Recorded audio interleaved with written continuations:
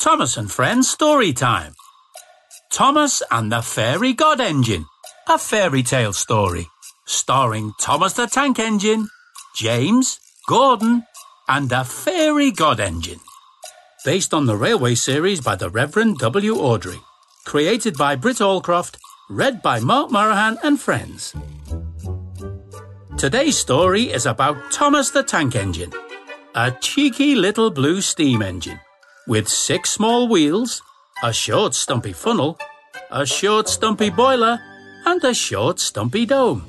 He is the #1 engine on Sir Topham Hatt's railway and has a whistle that sounds like this. So now you've met the hero of our story, let's begin our journey. All aboard for a big adventure. Thomas and the Fairy God Engine.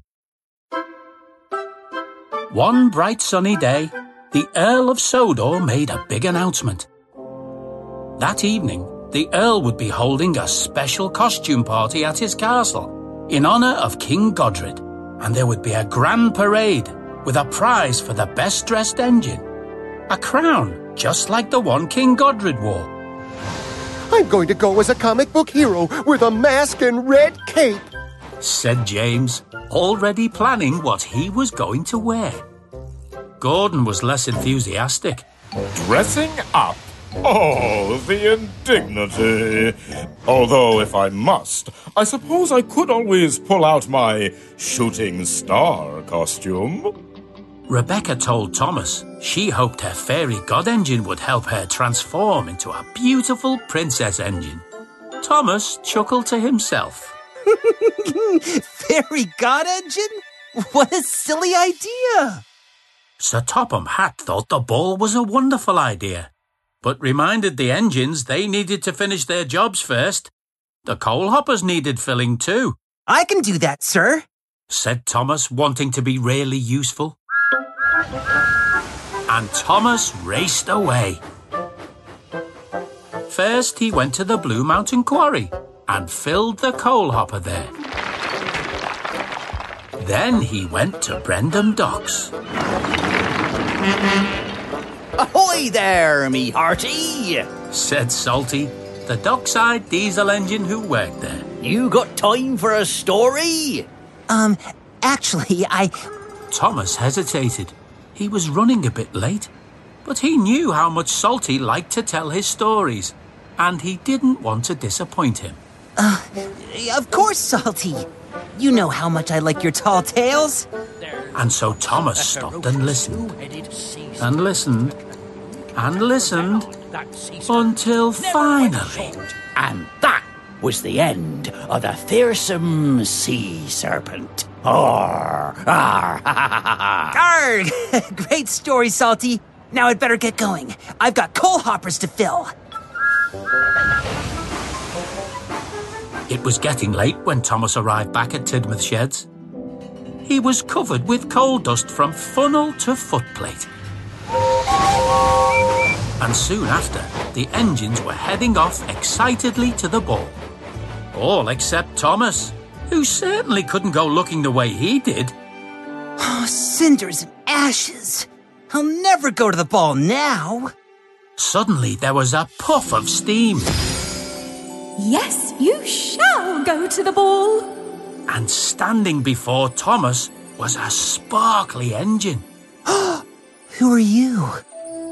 I am your Fairy God Engine, and I have seen that in spite of your own wish to go to the ball, you have put the needs of other engines before your own. And because of that, you deserve to be rewarded. And so...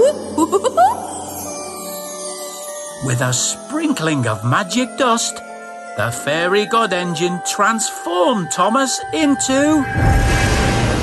a magnificent knight in shining armour engine. He had fluffy feathers on a necklace around his funnel, and his brass whistle was now 2 golden trumpets. Fairy God Engines do exist. Now I can go to the ball after all. Yes, you can. But you must leave before midnight, for that is when the spell will wear off. Now go! And with that, the fairy god engine vanished, and Thomas, the knight in shining armour, charged off to Ulfstead Castle. Meanwhile, the ball was in full swing. Colourful flags hung from the castle walls, while balloons and fairy lights hung around the castle grounds. In the middle, the grand parade was already underway. The Earl, dressed as a sheriff, and Sir Topham Hatt, dressed as a clown, sat at the judges' table. Glyn, the coffee pot engine, introduced the contestants. And next up, let's give a big cheer for our very own engine of steel, the Rail Rocket. James, in his red cape and mask, rolled forward heroically. Never fear, Rail Rocket is here. And finally, last but not least, we have the fastest locomotive in the universe. It's the one and only Shooting Star. Gordon, dressed in his streamlined costume, rolled forward majestically. Whoosh! The Shooting Star is coming through!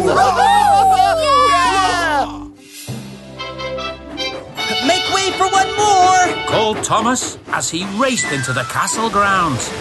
And who might you be? Asked the Earl. I am Sir Tomalot, the Brave. Thomas rolled forward in his gleaming silver outfit. A knight in shining armor? How magnificent! The engines gasped. Oh! Except for Gordon and James, who didn't like someone else having a better costume than them. Congratulations, everyone. What a parade that was. All that remains is for the panel of judges to compare our notes and announce the winner. See you all soon. Yeehaw! Engines flocked to Thomas, admiring his shiny silver suit of armour and beautiful feathers. Thomas, enjoying the attention, quite forgot the time. A little later, the Earl spoke out. Your attention, please. The judges have reached their final decision, and it gives me great pleasure to announce that the winner The clock started to chime. of the best-dressed engine at the King Godred Locomotive Ball... Thomas glanced up at the clock. Oh no, it's almost midnight. The spell will wear off. Panicking, Thomas forced his way through the gathered crowds. is Said the Earl. Sir Tomalot the Brave! Racing from the castle grounds, Thomas started to transform back into his old self.